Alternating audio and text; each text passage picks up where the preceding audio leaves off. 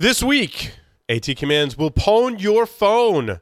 Adobe gets creative with an update, protecting your PIN, why companies should use the Google Play Store, zero-day vulnerabilities in Windows are disclosed on Twitter, of all places, and side channel attacks that can be mitigated with tinfoil. I'm telling you, I got this one nailed. Tinfoil will save you.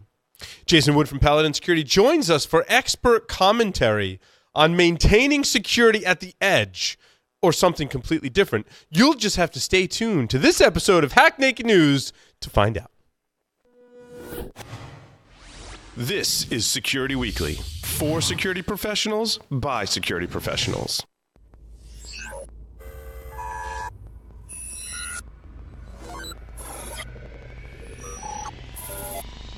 Broadcasting live from G-Unit Studios in Rhode Island, it's the show that brings you the security news each week. And despite popular belief, we do wear pants. It's Hack Naked News. The breach was huge news at the time. Linux monitoring tool. List of affected devices. You can check out the link in the show notes. Ars Technica is reporting that hackers have cracked the Nintendo Switch this week. Tracking people's locations and stuff like that. You'll want to be rolling out updates if you're using Lenovo hardware. Do you have a website, an external presence, employees, an office? Any of these things can be compromised and attacked. How are you defending your assets? Have you penetration tested your public assets? Start 2018 by taking a proactive approach to securing your vulnerable areas. Black Hills Information Security has been helping companies find their weaknesses since 2008. Email consulting at blackhillsinfosec.com and see how they can help you sleep better at night. Welcome, everyone, to this episode of Hack Naked News. It's episode number 186, and it is August 28th, 2018. I am still your host, Paul Asadorian, coming at you live from G-Unit Studios in Rhode Island. Make sure that you register for our webcast with Javelin Networks entitled How to Get Attackers to Contain Themselves, which will be airing this Thursday, August 30th from 12 p.m. to 1 p.m. Eastern Time. It's securityweekly.com/Javelin to sign up today. And now, on to the security news. AT Commands Hitch leaves Android phones open to attack. Attackers can use AT Commands to launch several malicious functions on an array of Android devices, including extracting data, rewriting the smartphone firmware, and bypassing Android security measures. All they need, according to researchers who developed a proof-of-concept attack, is the device and it be connected to a USB connection. It would be interesting if you could make a cable that could send AT Commands to the phone, as we talked about in a previous episode of Hack Naked News. So be careful where you plug in your phone. Adobe pushes out an unscheduled Creative Cloud application fix. The Creative Cloud desktop application is a centralized place where users can locate and manage all of your Adobe apps. The vulnerability, which is an improper certificate validation, means an attacker could exploit it to gain elevated access to resources normally protected within the application. Adobe said that an important categorized flaw means exploitation would result in compromised data, security, or potential allowing access to confidential data. Of course, you have to assign your own risk score to this one and not go by what Adobe is classifying as risk or not. This is also important related to this article. While the vulnerability CVE 2018-12829 was rated important, Adobe acknowledged on Tuesday that it is aware of a publicly available proof of concept code that exists to exploit this flaw.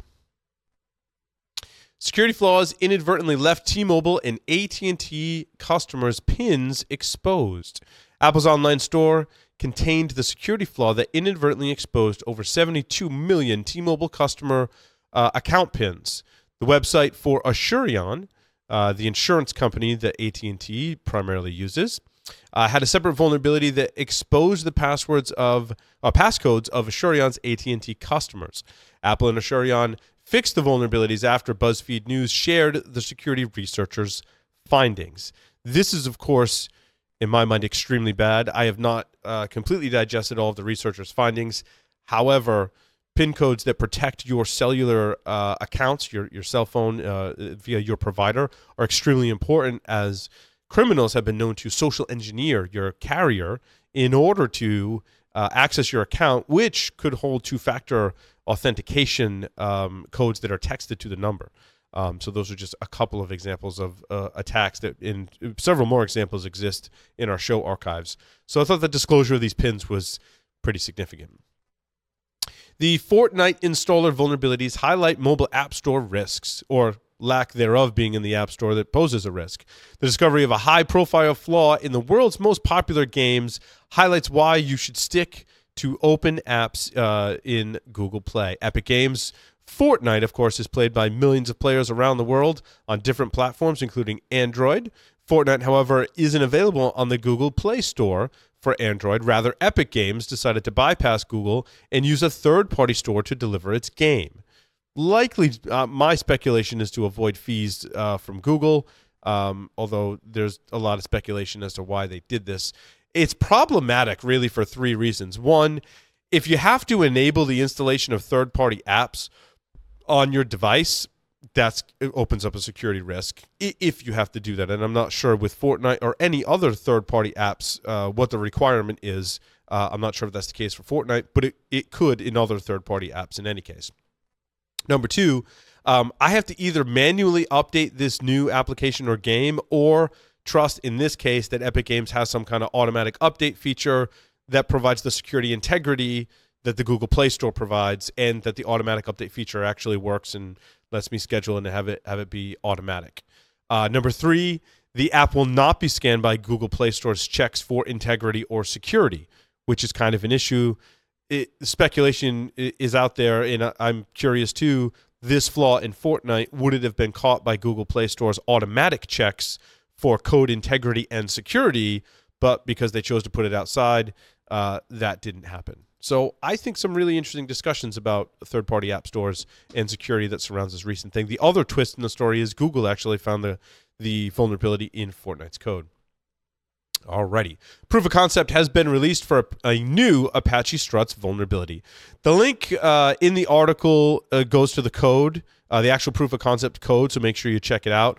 Also, there is another link that I put in the show notes that goes to the original announcement from SEML regarding CVE 2018-11776, which states the Apache Software Foundation announced a critical remote code execution vulnerability in Apache Struts, of course, the popular open source framework for developing applications in Java programming languages. Now, unquote. So what Keith Hilden and I talked about is framework he thought was a bad word. He thought library was probably more specific.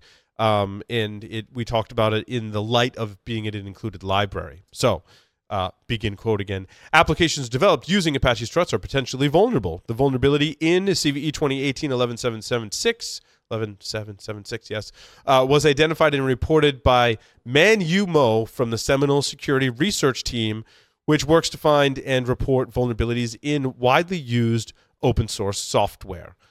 So if you're if you want more about this particular story, have a listen to the latest episode of Application Security Weekly, where Keith Hilden and I talked about remediations, processes that might exist to detect and fix this vulnerability in your environment. A hacker discloses an unpatched Windows 0-day flaw with a proof of concept on Twitter. The security researcher publicly disclosed an unknown zero-day vulnerability in the Microsoft Windows operating system that could help a local user or malicious program obtain system privileges on the targeted machine. And guess what? The zero-day flaw has been confirmed as working on a fully patched 64-bit Windows 10 system. I'm really confused as to why it was disclosed in this way.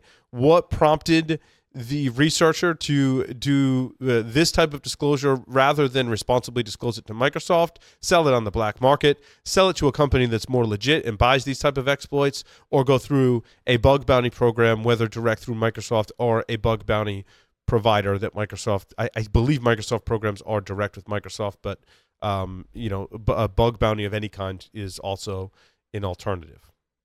I don't know the answer. I couldn't find it. If you know, please write in.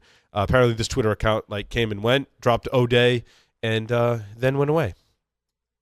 A side channel attack allows remote listener to hear on-screen images. According to a team of academic researchers from Columbia University, the University of Michigan, the University of Pennsylvania, and Tel Aviv University, inaudible acoustic noises emanating from within computer screens can be used to detect the content displayed on those screens. This includes the text on the screen of a computer or website content the user may have opened on their desktop. It can also be used to monitor users' input into on-screen virtual keyboards. This can all be detected and recorded by the microphones built into laptops and webcams. The subtle acoustic signals also can be recorded by a smartphone or speaker placed on a desk next to the screen or from as far as 10 meters away using a parabolic microphone. So my solution is we can just put tinfoil over our screens and we're all safe and problem solved. With that, we'll take a short break, come back with the expert commentary from none other than Jason Wood. Today's determined attackers easily bypass even the most advanced network defenses. Trying to ramp up staff to detect their backdoors can cost thousands of dollars and take months, even years. With Active Countermeasures AI Hunter, we enable junior analysts to detect even the most advanced backdoors in a matter of hours. Sign up for a demo and purchase our product today by visiting activecountermeasures.com/HNN. Active Countermeasures. Make every analyst a hunter. Welcome back, everyone, to Hack Naked News. I think that the advantage of tinfoil, Jason, is that I don't then have to read all those emails that come into my inbox every day either, which is a nice byproduct of the tinfoil. How you doing, Jason? I'm good, Paul. How are you? Fantastic. Awesome. I got to go to the store and get some tinfoil so I can wrap all my screens in it. That sounds useful. Yeah, so today, what are we talking about? So we are talking about security on the edge of software and new releases that are coming out. I want to talk a little bit. I don't think I've ever talked about a product on Hack Naked News, but I ran across something that was really interesting. Last week we mentioned Burp Suite 2.0 Pro is coming out, and we talked about some of that in Security Weekly, right? Mm-hmm. I happen to check the blog again, and I noticed that they're releasing a new version called Burp Enterprise, which caught my attention because what the heck is that? And it looks like Burp is releasing an enterprise version, or Portswigger rather, is releasing an enterprise version of Burp, where we're going to have a server with a REST API and a web interface. And turns out that it has the ability to deploy agents throughout your environment to perform automated scanning. Which sounds pretty cool. I've done penetration testing for a number of years, working on distributed teams. And one of the things we always had to deal with was the idea of, I know what I'm doing, but I have no idea necessarily what my counterpart is doing, except for, through us talking about it. Sharing information is a little bit of a pain, as you're sending information, screen caps or maybe session data back and forth to each other to see what the other one's doing. Is that what it's for, Jason? Is it for pen testers? Yeah, see, that's like one of the questions I have about it. They still don't have very much information up about because the agent conversation is interesting. I talked about this a little bit on Application Security Weekly, but so Acunetics used to have an agent.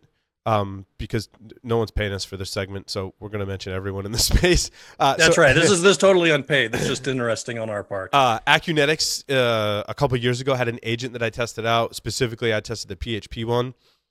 So basically, when you're about to do a dynamic scan, rather than have your scanner work really hard to crawl the website and then work really hard to figure out what all the parameters are, and work really hard to scan it and understand what was successful and what wasn't, which are all some of the major challenges when you develop a dynamic web application scanning solution. You put an agent or some kind of hook into the application, I think, or library. Like it depends on, there's all different methods for basically, I'm placing a piece of software on the target that I'm scanning, right? And then I communicate with that software, which is giving my scanning software telemetry, and intelligence about the application, so that when my tests run, I'm doing that with the telemetry intelligence that's being fed to me by some piece of software. And again, some people call it a like in RASP, it's a library you got to compile into your web apps in most cases. In container space, like you can hook the container with just a small library or Linux program agent. So I think the days of heavy agent when we talk about an application are gone. In Acunetics' case, it was a small little PHP script that I included in my application. Rapid7 is working on. They are a sponsor. Dan Kirkendall from Rapid7, who was NT Objectives Spider. I forget what does Rapid7 call their product. Dan's going to be mad at me. They rebranded it essentially. It's an awesome web application scanner. And I'm not just saying that because they're a sponsor. I actually tested it before Rapid7 made the acquisition and really liked it. The engineering that Dan now leads at Rapid7 is great, and he is very much actively researching how can I utilize the Rapid7 agent, which is a multi-function agent. It provides inventory tracking, logging, vulnerability data, and he's working on carving out a space in that agent to say, give me some telemetry and information about the web application that's running and integrating that into the scanner, which is awesome. I love that. Now it sounds like Burp Suite is almost following suit. Again, this is technology, Jason, I have not seen really heavily used in practice. It's something I've always wanted in a big way. Yeah, and so in this case, from what I'm reading about their agents, it sounds like this is more like what we would expect inside of Burp Pro, where we tell it to go do an active scan of this app. It's not deploying into the software like you were referring to with it was Acunetics, you said. So it's almost like it's just farming out that work and distributing it throughout the network. So what I'm picturing from what they're describing is we want to do web app testing throughout our environment. Let's deploy these agents out in here. They all point back to the central console. That's where the testers or the engineering team or whoever it is that's using this thing interacts with it. And then the agent goes out and actually does the work of doing the scanning. You don't have to have one central box with access to everything in the network. And that lets you scan internal web applications from the outside more easily, which is probably the problem that particular feature set's trying to solve. That was a feature that kind of lagged behind on a lot of the cloud-based scanning applications, such as Detectify or Tinfoil. Tinfoil, I believe, had a solution for that. They're a lot more developer-focused dynamic web app scanner. And you could deploy that proxy into your network so that all your testers would log into the cloud, or if it was in your continuous integration and development platform, conceivably an API reaches out to the cloud that says scan my web app. It talks to an agent or some process internally. It scans the web app and then returns it back up to the cloud. I don't know if NetSparker. I'll research that one and get back to you. I don't know. I was thinking about NetSparker. Does NetSparker? I remember having the conversation with Farah. I don't remember if the solution was implemented in that way. However, Farah is very heavy on getting in that continuous integration and development process, which is one of the reasons why I like NetSparker, who is a sponsor. I should disclose that. One of the reasons I liked their solution. I tested it. I thought it worked really well. I mean, I tested the crap out of it and then signed them as a sponsor because I'm like, your product is awesome. But NetSparker will actually do that incremental scan, which is why they want to integrate with the DevOps style environment. So they'll do the full deep scan first and discover everything, and then they'll the next scan they will just do a quick scan and see if anything has changed, if there's anything new, and they'll only test what's new, right, or what's changed. And that's awesome, I think. Yeah, that sounds pretty cool to me, because one of the thoughts I had as I was reading this release or some of the blog posts by Portswigger, they're talking about also having hooks into continuing CI/CD processes. And one of the thoughts I had there was, well, how are they doing this? I mean, because you can't launch a full scan every time. You'll slow things down too much. It'll never get used. Yeah, if they don't have a differential scan like that, it's pretty much useless to use in your DevOps environment because the scans won't complete fast enough. Exactly. And so that caught my attention. Unfortunately, we don't have any information about that at all yet, except that they're working, that feature set is going to be part of it.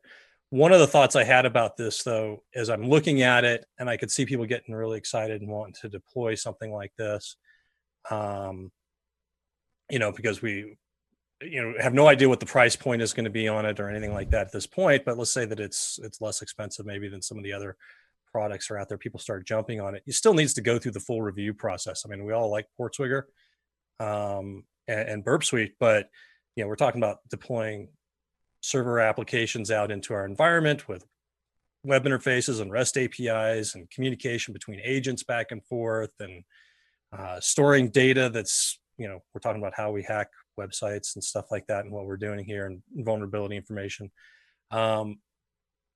So, if you start looking at this, if anybody who starts looking at this and testing it, you still want to run it through the full process of reviewing their security controls, their architecture, how they do things, how they handle encryption, authentication between the agents and the main server. What else? Storage of data at rest, what privileges it can need to run, all of that stuff. Those are all questions that are you need to review and check.